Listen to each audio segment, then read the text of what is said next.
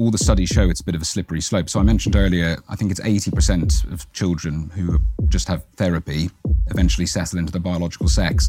There was a study done on children who take puberty blockers, and in this study, over 90% of those children went on to take cross-sex hormones. So we have to think about what's going on here, actually. If we leave them be, they settle into themselves. If we start them down this path of irreversible puberty blockers, they're on a one-way street towards kind of full medical transitioning. Are you tired of using bulky old wallets, giving you a bulge where you don't want it to be? My old wallet was massive, so it brought all the ladies to the yard, which was a huge distraction and got in the way of my esteemed work on trigonometry. Ridge wallets have an incredible solution for you. This is mine, sleek, stylish, and with an industrial look to it. It can fit 12 cards with cash on the back using a clip like this one or a strap. We've got one for the whole team. I've got one, Francis has one, even our producer Anton has one, but he's from Liverpool, so he flogged his on the black market. The great thing about Ridge is that they give you a lifetime guarantee, which means if you want, you can have only one wallet for the rest of your life. Ridge are so confident in the quality of their product, they will give you 45 days to test drive their wallets. That means you can get the wallet, use it, and if you don't like it, you can return it within 45 days. Because Ridge are such great guys, they're going to give you 10% off and free worldwide shipping and returns. To take advantage of this incredible offer, go to ridge.com/trigger. That's ridge.com/trigger and use our special code, which is, of course, Trigger.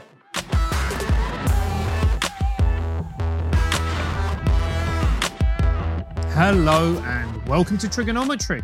I'm Francis Foster. I'm Konstantin Kisin. And this is a show for you if you want honest conversations with fascinating people. Our brilliant guest today is a former childline counsellor and a trainee psychotherapist, James Esses. Welcome to Trigonometry. Thank you very much. Thanks for having me. It's great to have you on the show. You've got an interesting story to tell us, so why don't we just get straight into that? Tell everybody a little bit about who are you, how are you where you are, and most importantly, what is it that part of your journey that brings you to be sitting here talking to us? Sure. So, yes, the last few years have been quite surreal for me. I started off my career as a criminal barrister, working in the law. I didn't find it as fulfilling as I thought it might. I wanted to do something else. I decided on a whim to take up a volunteering counselling role at Childline, the children's charity, where I was counselling young people every week for almost about 5 years. And I found that so fulfilling that I decided I wanted it to become my life, and I decided to undertake training to become a psychotherapist. Until last year, I was 3 years into a master's degree in psychotherapy, but I was beginning to get concerned about the issue of sex and gender in relation to children, and particularly young children struggling from gender dysphoria and being told that they were trapped in the wrong bodies. And I immersed myself in the research and the literature and the studies on this topic, and I just became more and more concerned about what was happening. I decided I had to do something to kind of speak out about this. The government were proposing banning conversion therapy, and there was a concern that this could step into banning ethical explorative therapy for these children who were really struggling. So I launched a government petition asking them to safeguard therapy. Within a few months, I'd been expelled from my master's degree over email and also let go from my volunteering role at Childline.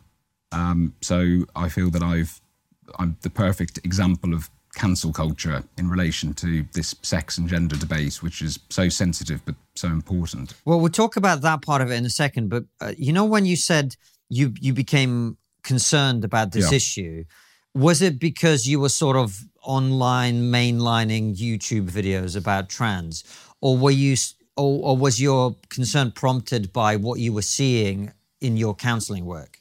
Very much the latter. As I said, I was doing this for 5 years, and every year that went by, there were more and more children coming through on a weekly basis saying that they felt that they were trapped in the wrong body.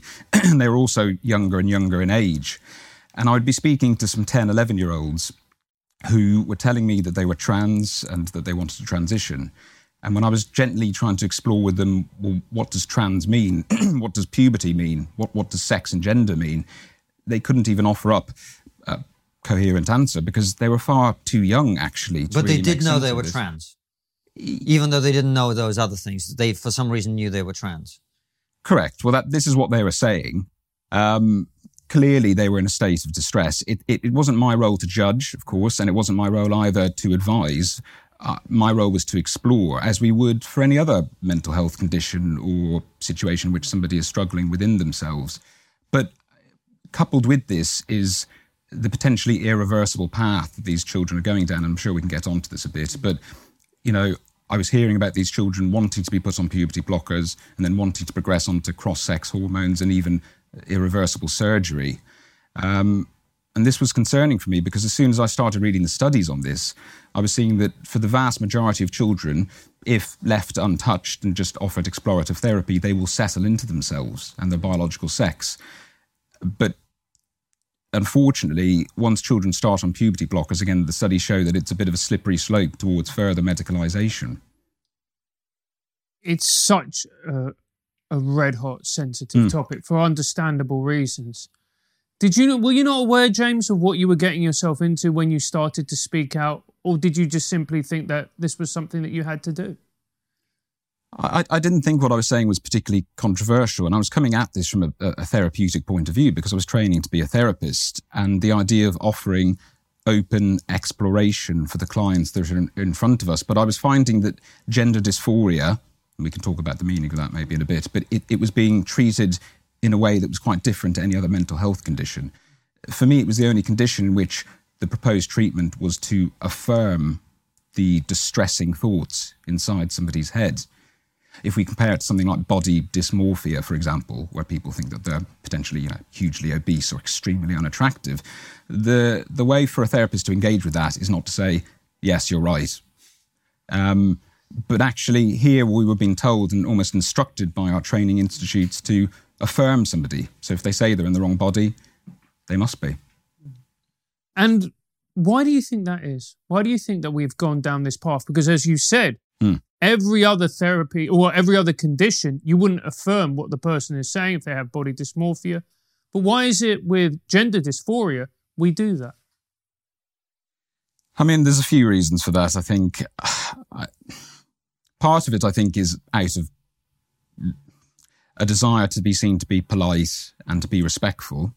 And I support those aims, but I think it goes too far. So, for example, I had a conversation with a senior clinician who's working with children in this space recently, and they said that they are very mindful about using language that is potentially offensive, even if it's medically incorrect. So an example of that is, and I see this all the time, particularly in school resources, telling children that sex is assigned at birth. So this is factually and medically untrue. Sex isn't assigned at birth. It's observed. It's recorded. But this clinician said that she would continue to use this language, even though it was medically incorrect, because she didn't want to offend young people. And for me, that's a serious concern. And we use the term gender dysphoria. What does it actually mean to have gender dysphoria? What is gender dysphoria? It's a recognised mental health condition. It's basically a mismatch between how one feels about themselves and their actual physical body. And often accompanying it is kind of significant amount of distress, understandably.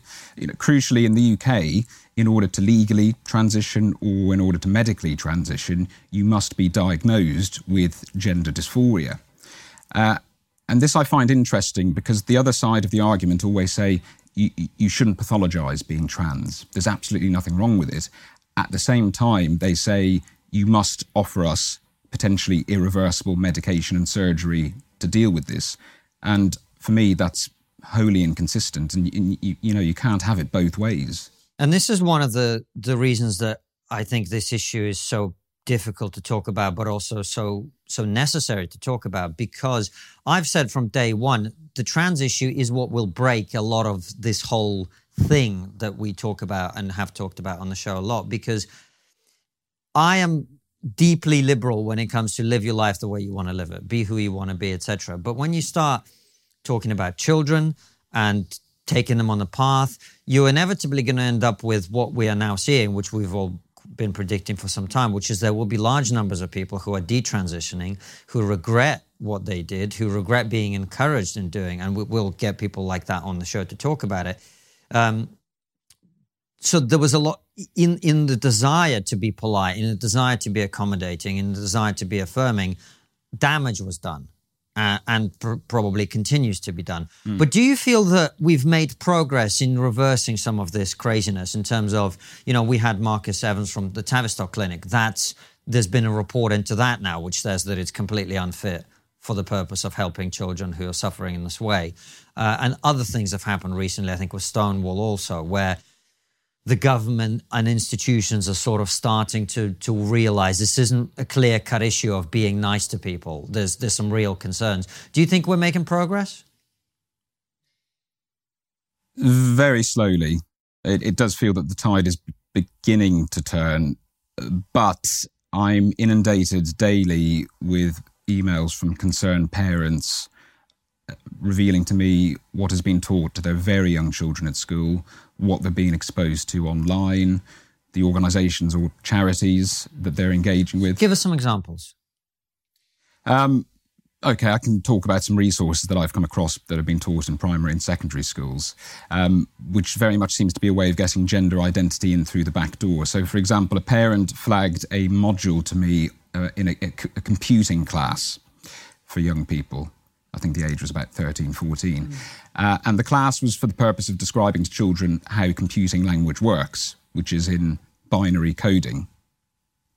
The teaching instructions that the teachers were meant to utilise wanted them, towards the end of the class, to emphasise that computing language can be distinguished from human beings who are inherently non-binary in gender. What gender identity theory has to do with computing language is beyond me, but that's very much trying to, I think, infiltrate and get this ideology in through the back door.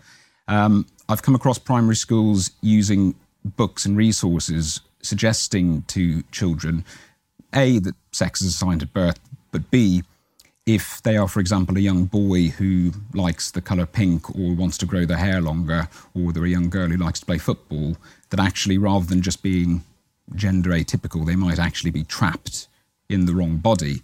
I could go on. There's it's quite strange, really. There's a page from a book talking about pride, and it's got flags, all the different flags from the different genders and sexualities that there are, all very colourful, as we know.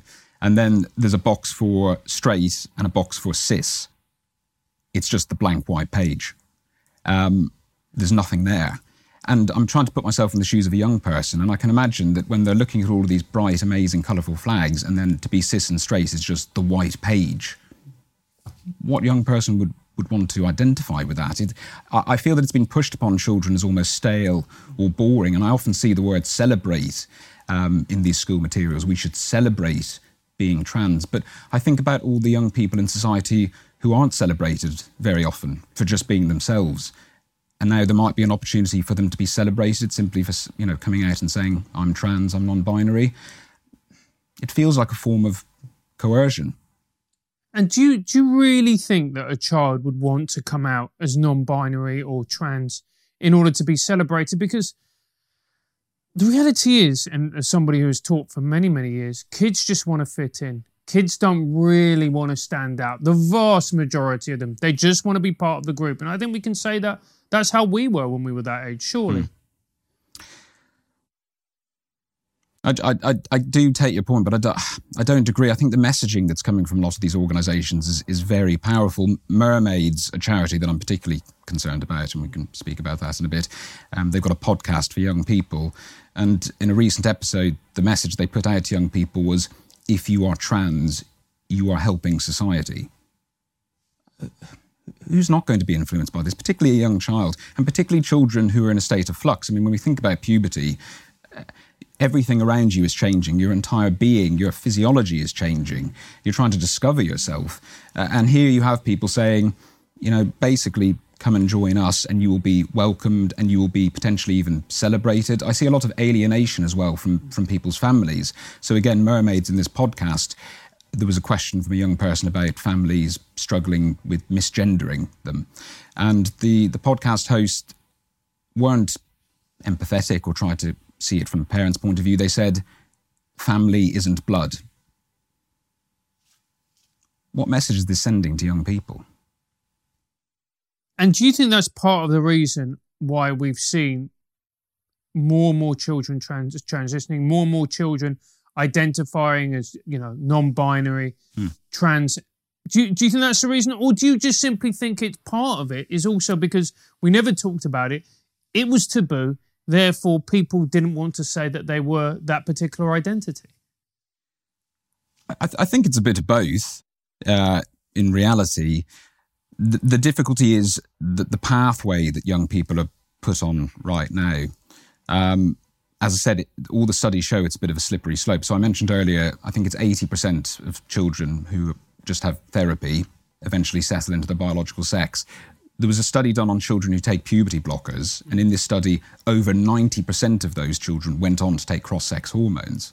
So we have to think about what's going on here, actually. If we leave them be, they settle into themselves. If we start them down this path of irreversible puberty blockers, they're on a one-way street towards kind of full medical transitioning. And we talked earlier about gender dysphoria, and you described it as a recognized mental health. How did you phrase it? Mental health condition. Mental health condition. What does that mean exactly? Because the reason I ask is you are well versed in all of this stuff, we less so, and a lot of people may be coming to this issue for the first time.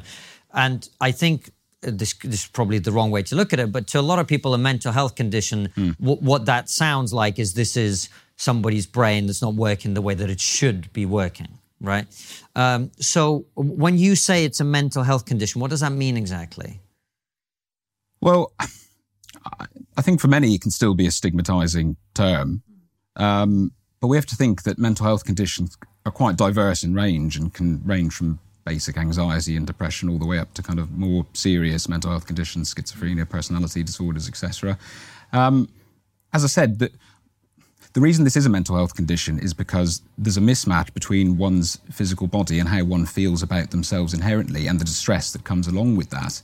So when I use that term, and it's a recognised term in the DSM, which is basically the international manual that classifies mental health conditions, that's simply there to recognise what these individuals are going through. But again, gender dysphoria, as far as I can see it, is the only mental health condition in which potentially the proposed treatment is to alter one's physical body. I mean, if we take another example of anorexia, for example, the proposed treatment is not to undergo liposuction. And for many, that might be quite a stark comparison, but it's much the same because these individuals are feeling something about their body that isn't quite right. There's another condition, you may have heard of it, it's called body integrity identity disorder. I don't know if you've heard of that. So this is a condition, it's quite a rare condition, but it's where people feel that a piece of their body doesn't belong to them, almost that it's wrong or that it's bad. And often they will want it to be amputated. They might just feel that their arm shouldn't belong to them and they want to get it amputated. The NHS will not amputate your arm. No matter how much you hate it, no matter how much you feel it shouldn't belong to you and isn't a part of you, they will not amputate your arm. Bigots. But I'm coming across studies and stories of young people in their late teen years being offered double mastectomies by the NHS for gender dysphoria because they feel that their breasts do not belong to them. So we're talking about things like puberty blockers. What actually happens if you take puberty blockers at the age of 12, 13? Let's actually have that conversation. Well, the age you take it on is absolutely crucial, actually, because, for example, if you take puberty blockers in advance of starting puberty, and then you go on straight away from that and transition into cross-sex hormones, your body is still technically in a pre-pubescent state. And so what that can lead to is, for example, infertility. And this is happening more and more, actually. So I think the age is crucial, and we're finding actually that younger and younger children are being offered these puberty blockers because the message is we want the transition to be as smooth for you as possible, so let's halt things as early as possible. But that can have significant ramifications, particularly if people later change their mind. But puberty blockers, I mean, this is still experimental medication. We don't have long-term studies on a lot of this, but it does what it says on the tin. I mean, it basically halts one's puberty. What we don't know from the data and the studies, because it hasn't been around long enough, is the long-term effects. Although I read a study recently suggesting that puberty blockers are causing potentially untold developmental issues for these young people, whether it's to do with their bone growth and development or even potentially their brain development. Well, I mean, look, that makes complete sense because when you go through puberty, your bones thicken, they become stronger, your muscles develop, both male and female. So if you're putting puberty blockers in, don't you effectively have the body of a child for the rest of your life? Well, again, it depends. If you come off them, the expectation is that you will resume a normal puberty. Now, I would always question what that is, because if we have interfered with a body's natural function, you can never say that they have then gone through a natural puberty, because they simply haven't. But yes, for many of them, depending on how long they've been taking it, etc., it can potentially affect their bodies overall in terms of how they develop. And what about the counter-argument? Don't these puberty blockers help these kids, and don't they, have good outcomes as a result of transitioning? And, we hear a lot about, which is true, that people who suffer from gender dysphoria in this way have a higher suicide rate than the rest of the population, and so on. Isn't this all designed to help them alleviate some of that awful distress that they're experiencing? For some. And that's why I've never called for a complete ban on these forms of treatment, because I think for some, it is the only resort. Although I think when it comes to strong experimental medication and then irreversible surgery, it should probably be a last resort. And my focus would always want to be from a therapeutic perspective. But yes, for some, it probably is appropriate. But again, I speak to many parents who were told this message by the school, by the doctor, by these charities. They allowed their children to go on puberty blockers, to take the cross-sex hormones, even to end up having surgery eventually, and their children are as suicidal as ever.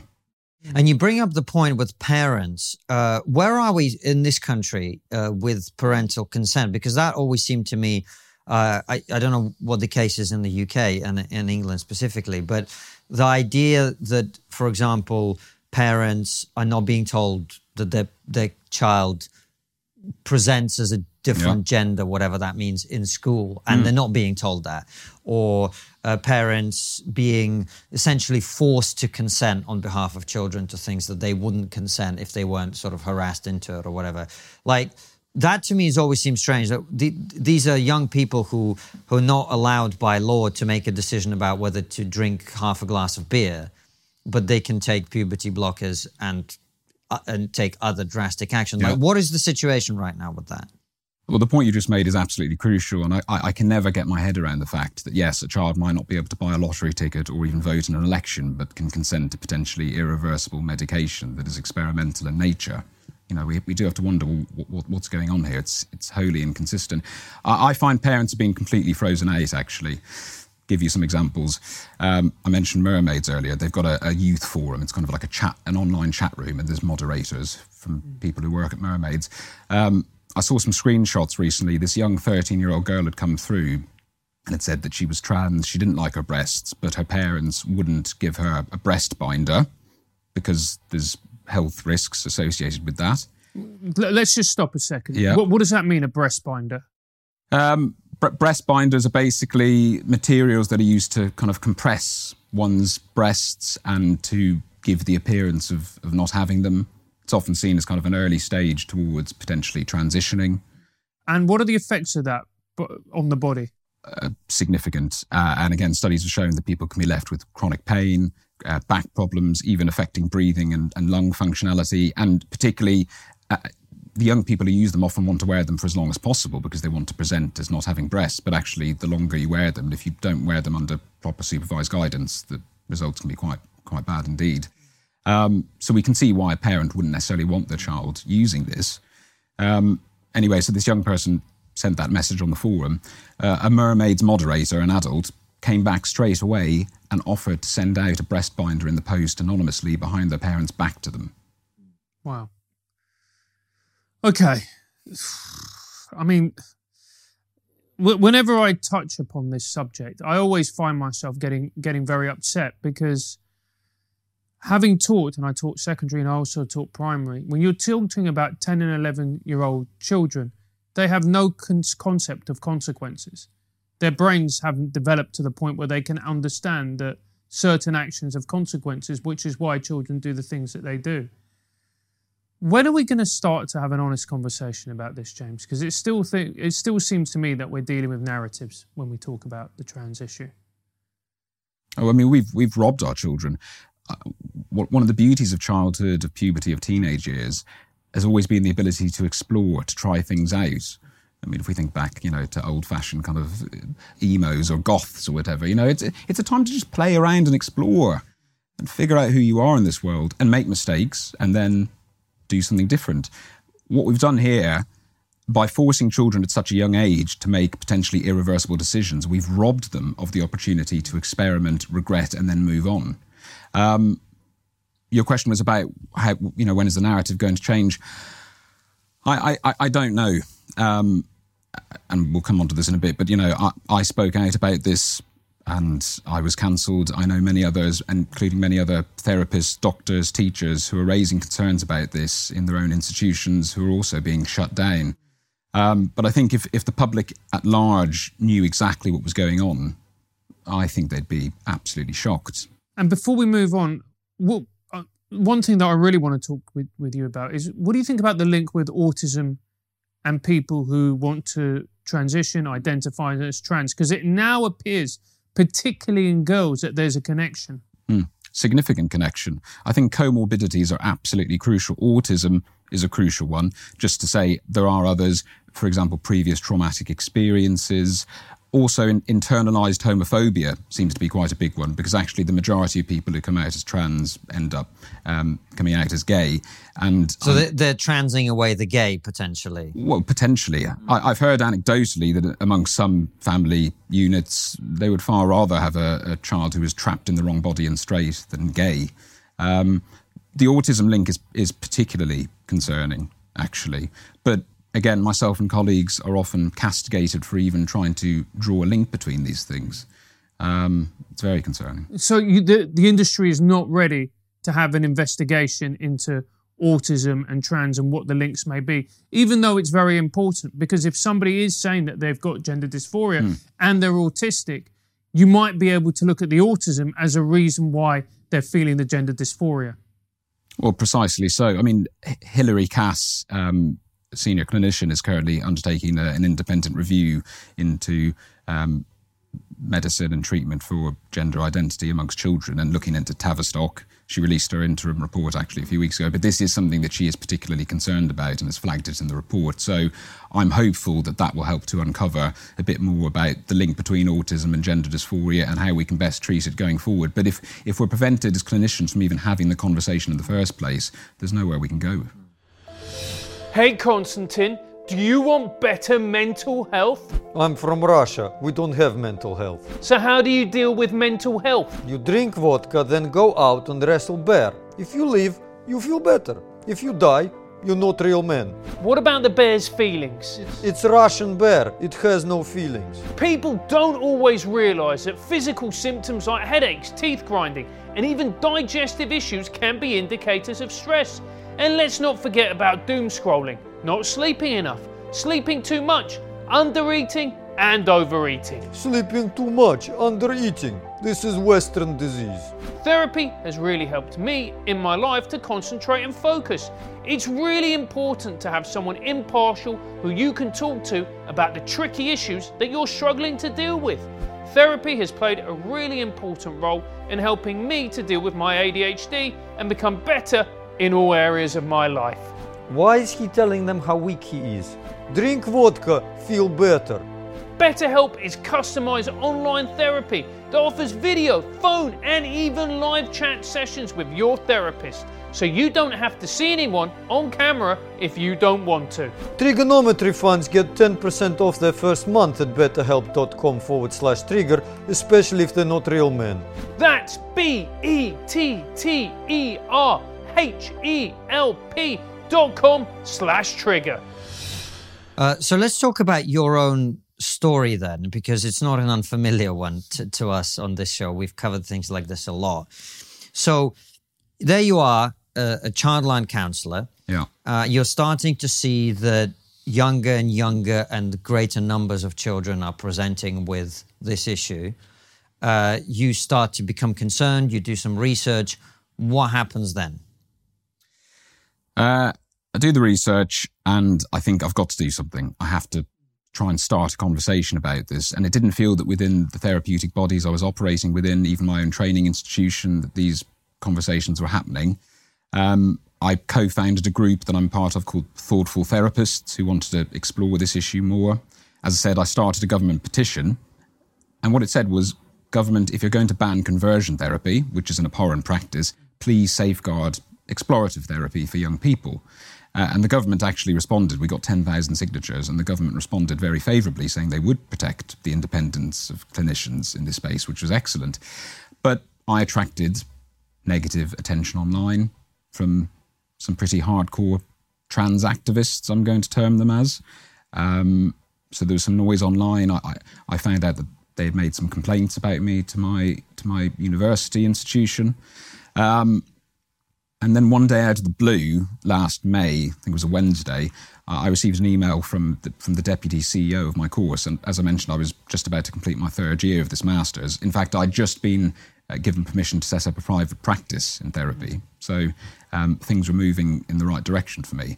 Anyway, this email said, "We've had some complaints about you and your petition and associated publicity. Can you come in for an informal conversation?" Now, I was a bit taken aback by that because I didn't feel I'd done anything wrong, but I said, of course I will. And I expressed my anxiety about being called in for this. It seemed quite out of the blue. And I had a response saying, "Please let me reassure you, there's absolutely nothing to be anxious about whatsoever. It is simply an informal chat to discuss things." So it was scheduled for 2 days later on the Friday. I hadn't been provided with any evidence or anything at this stage. I'd just been told there were these complaints. Fast forward less than 24 hours later onto the Thursday, and an email drops into my inbox entitled "Termination of Contract." And it was a 2-paragraph email, and it told me in that I was being expelled with immediate effect from my course and that the conversation on Friday would not be taking place. So you were getting expelled immediately from your course. Why was that? Well, they said because I'd brought them into disrepute. Again, they didn't provide any evidence of this whatsoever. I say, and when we talk about my ongoing litigation, that it was because they were discriminating against me because of my beliefs in this space. I find it so difficult to believe, James, that you started an online petition and that immediately led to you getting fined. Was there no appeals process? Could you not have said to them, this needs to go further, higher up the chain? Every step of the way, they ignored and flouted their own policies. And I went to respond to the email immediately to express my dismay. I thought, surely they've made a mistake. Surely we can figure this out. They had already blocked my email address, so I couldn't respond to it. They blocked your email address? Immediately. I then thought, right, I need to go and have a look at these policies myself and see what's going on here and what my rights of appeal are. So I went to log into the university's kind of intranet platform. I was blocked from that as well, so I couldn't access the policies themselves. Within a few hours, I just had a bad feeling in the back of my mind. I don't know what it was that told me to do this, but I thought I would just have a look at their Twitter. And that same evening, they had posted a tweet stating that they had expelled a student and stating their solidarity with the LGBT plus community. And to anyone who was aware of what was going on, and actually, it had become quite well known what I was doing in this space, the complaints that were made against me, people would know that was me instantaneously. So as if it wasn't enough that they had ended my training and my future vocational hopes over an email, they thought they'd stick the boot in and announce it on Twitter. I'm left speechless. And there was no recourse to complain. There was no recourse to take it further. There was nothing of that nature. I've never had a single conversation with anyone. I've never been presented with a single policy or piece of evidence in this space. I was never offered an opportunity to appeal. As I said, they flouted their policies from start to finish. Under their policies, there should be numerous steps, including an adjudication panel, a chance to represent myself. All of this went out the window. Most strikingly was that in their policy it talks about potential sanctions, for example, when immediate expulsion would be suitable. And the type of offences for which immediate expulsion would be suitable are individuals who have committed a sexual assault on campus or defrauded the institution. And seemingly they are comparing my beliefs about safeguarding children and about sex and gender to sexual assault or fraud. It's interesting that you're telling us the story, because I think to anyone listening, or to most people listening, this will seem beyond credibility, how ridiculous what you're telling us is. But Francis and I were invited to speak at one of Britain's best private schools recently. And when we turned up, a few of the teachers kind of went, do you want a tour of the school? And we were like, oh yeah, we'd love one. And they showed us one room and then dragged us into a pub to tell us what was happening at their school while looking behind them over their shoulder every few seconds.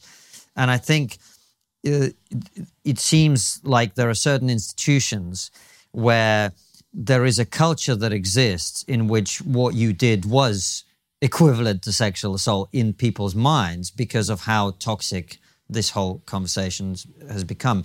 So did this happen before you were let go by Childline or after? No, Childline followed a few weeks later. Okay. Childline were aware of my concerns in this space because I wanted to be transparent. And in fact, I was concerned about some of Childline's practices. For example, their webpage on gender identity very much reads to me and others as kind of a roadmap towards transitioning. It doesn't even talk about therapy. And there's a lot of young people that access this. So I was asking, could I input into the webpage? Could I have some discussions? And for a while they entertained me and they said that they were listening to my feedback. I said that I wanted to publicly identify myself as a Childline counsellor as part of my writings, etc. And they said to me that they didn't want me to do that. And basically, there was a conversation around that, and they decided ultimately that they would have to let me go. I was invited onto a video call with one of these senior management members. I thought to discuss the possibility of me identifying myself publicly as a counsellor because, why shouldn't I? It's the truth. I was counselling there. And he simply told me not to come in for my next shift. Did he explain why? He said that what I was saying in this space and my concerns that I was raising could put young people off coming through to Childline in the first place. But I found that very concerning because what I was raising with him was actually concerns about what happens when young people are coming through to Childline, what they're being exposed to, the type of counselling that they're being offered. But for him, this was beyond the pale, clearly. Do you think there's some truth to that argument in that, you clearly have strong views about this issue, and we've conceded during our discussion already that there are some people for whom transition may be the right option, and there may be young children for whom it is eventually the right option, who may be put off by the fact that someone with your views is working as a counsellor at Childline. Do you think there's some merit to that argument? I don't, and the reason is that since time immemorial, therapists have had to engage in this idea of, it's called bracketing. It's basically, setting aside one's personal beliefs and views on things and to deal with the client that's in front of them, and that's how I've always operated in Childline. As I said, I was doing this for 5 years. I'd never received a mark against me. In fact, I received a lot of positive feedback, including about the way I engage with children with gender dysphoria. But do you not see how, from a 10-year-old's perspective, seeing you being very vocal on this issue online may cause them to think, well, this may be not the organisation to which I need to go to get support? If a young person reading that simply wants to be affirmed and told, yes, you should transition, and yes, here is how you get medication, then I suppose so. For a young person who thinks, I'm struggling in myself, I want somebody who will explore this neutrally, objectively and empathetically with me, I don't see how it could. So where are you now, James, with the process? I was left with no choice but to start litigation against my university course and actually also my therapeutic regulatory body, who seem to have had some hand in what happened to me. And this will come out in the wash, I suspect. But yes, I sought legal advice and I was told that I had a very strong claim for discrimination against my beliefs in this space.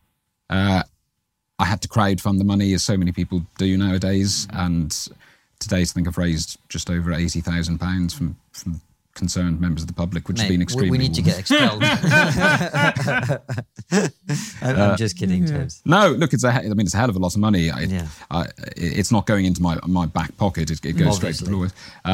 But yeah, the outpouring of support and generosity from complete strangers who owe me nothing has been fantastic. But it shows the strength of feeling in this space, actually, whether it's people who are concerned about women's rights or the gay community or children's well-being. Huge strength of feeling. So I've instigated litigation. It's moving quite slowly, as these things tend to do. There's some preliminary hearings in June, and then it will proceed to a trial probably at the end of this year or the start of next year. But I'm very much wanting my day in court over this. And what are you hoping to achieve? Well, it's become about a lot more than just me, actually, to be honest. In some ways, it feels that my reputation has been kind of irreparably damaged, and the route towards me qualifying as a therapist now appear limited. For me, it's about the bigger picture, actually, about what this issue represents for society, particularly around sex and gender, but also freedom of speech and cancel culture. And I want to make sure that no institution or university is allowed to do this to one of its students ever again. And I'm hoping that this can set a marker, actually, and set a standard. And universities will think twice before discriminating against their own students because they'll wind up in court. James, is there really no way back for you as a therapist? You sound like someone who is passionate about this type of work. You sound like somebody who wants to work with children. It just seems desperately sad that you're not going to be able to do this vocation. I feel terribly sad. If I go back to Childline, that was probably the most fulfilling part of my life. And I was going there every week for 5 years, and I still sometimes walk past that building and I feel this wave of emotion and sadness that I'm not in there helping these young people that I care about, and I want to support them through their own journeys in life. I hope that once this case resolves itself, I will be able to carry on with my training elsewhere. I've not given up wanting to help people. I may just have to help them in a different space. But for me, the well-being of children is more important than anything. And actually, once you open your eyes to what's going on in this space, you cannot unsee it. And so I think this is going to become my life's work one way or another, even if I've suffered personally as a result of it. And at this point, there's no chance of you going to another university, taking up your qualification again. Is that, let's say, firing or sacking or whatever you want to call it, is that too much of a black mark against your name and nobody else will want to take you on? Well, the therapeutic community is quite small and everyone knows everything. So certainly until my name has been cleared in a court of law, I can't see how someone would want to take me on. The issue is, and the reason I chose this course was because it was on weekends, and I have a full-time job to keep a roof over my head. I'm not in a position to go down to a part-time role. This was basically the only course that I could do whilst also providing for myself financially. And has this affected your job, your full-time job? I have to be careful about what I say here because I've... yes. And at one point, and I won't go into any great detail on this, but at one point there was a kind of investigation of sorts into me because a complaint was made to my employer. But that's resolved itself now because they followed due process and the right outcome, I believe, was reached. But yes, at one point it did look to me like my livelihood could be under threat as well. And how have the therapeutic community been to you? Have lots of people been reaching out? Have people been talking to you? Have they been saying the standard things that we get, really support your work, but dare not come out and say that I do? I've had a mix. I've had a hell of a lot of support from like-minded therapists who have equal concerns in this space. I've also had the opposite, and it feels like a lot of the therapeutic community have almost become kind of activists in their own right. Part of my case, which has been extended, is that my therapeutic body was running a training course for therapists on conversion therapy, and the individual, I can't name them at this stage, running the training program, spent a big chunk of the training course bad-mouthing me and my case and accusing me of abusing the law and things like that. One of the people attending the training happened to be recording this and has sent it through to me, and this now forms part of the basis of my case. But I found therapists who are willing to kind of badmouth me online. I've been shown screenshots from therapeutic Facebook groups who, when they discovered that I'd been expelled, were having a mini celebration and party about it. So I think it depends which way one's ideology lies. But for people who are proponents of gender ideology, they view my expulsion and elimination from the profession as something to be celebrated. For the therapists that I know who are concerned about the well-being of children, this is a mark against the therapeutic profession, and they're fearful themselves of being cancelled in their own right. Well, we wish you all the best with the case. We hope you get your day in court. And I know it probably doesn't feel like this way to you right now because having been in a similar position somewhat, I understand it's very personal and emotional. But over time, I think you'll see that this is part of the bigger thing that you're talking about, and the stand you've taken will form part of the process of pushing back against some of the excesses of what you're talking about. So all the best to you. Thank you. Thanks for coming on the show. Thanks. If people want to follow your work, where do they do that? Twitter, I'm pretty active on Twitter. It's just my name, James Esses. I've got a Substack where I'm writing more in-depth pieces on this. That's called Transparency.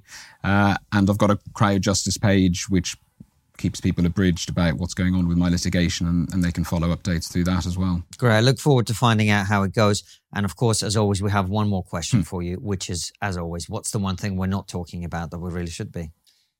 Yeah, so for me, this is an interesting one because I think we spend so much of our lives talking about how we should live and not enough time talking about how we should die, because death is inevitable for all of us. And so that is why I'm a strong proponent of discussions around assisted dying.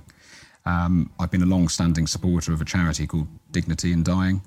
I've seen legislation passed abroad which has offered up assisted dying for people who are in the most horrific situations and who want to die with dignity. In our country, we don't have assisted dying, and people are being forced to either end their lives in the most inhumane way or take themselves off to a Dignitas clinic, for example, and the fear of prosecution hanging over themselves or their families' heads. People shouldn't suffer. I fundamentally believe that people should be able to die with dignity. So I think we need to have a discussion about this, both in House of Parliament, but also in society more generally. It's an interesting point. We had Dr. John Wyatt on the show a while ago, who comes very much from the opposite point of view. But yeah, you're right. This is an issue that seems to be coming to the fore one way or another. So thanks for bringing that to our attention. We're going to ask you a couple of questions from our supporters that only they will see on our locals. But in the meantime, James, thanks for coming on the show. Thanks for having me. And thank you for watching and listening. We'll see you very soon with another brilliant episode like this one or Raw Show. All of them go out 7 p.m. UK time. And for those of you who like your trigonometry on the go, it's also available as a podcast. Take care and see you soon, guys. In the US at the moment, I've seen a call for potentially launching a group lawsuit based on puberty blockers. It's only a matter of time till that reaches the UK.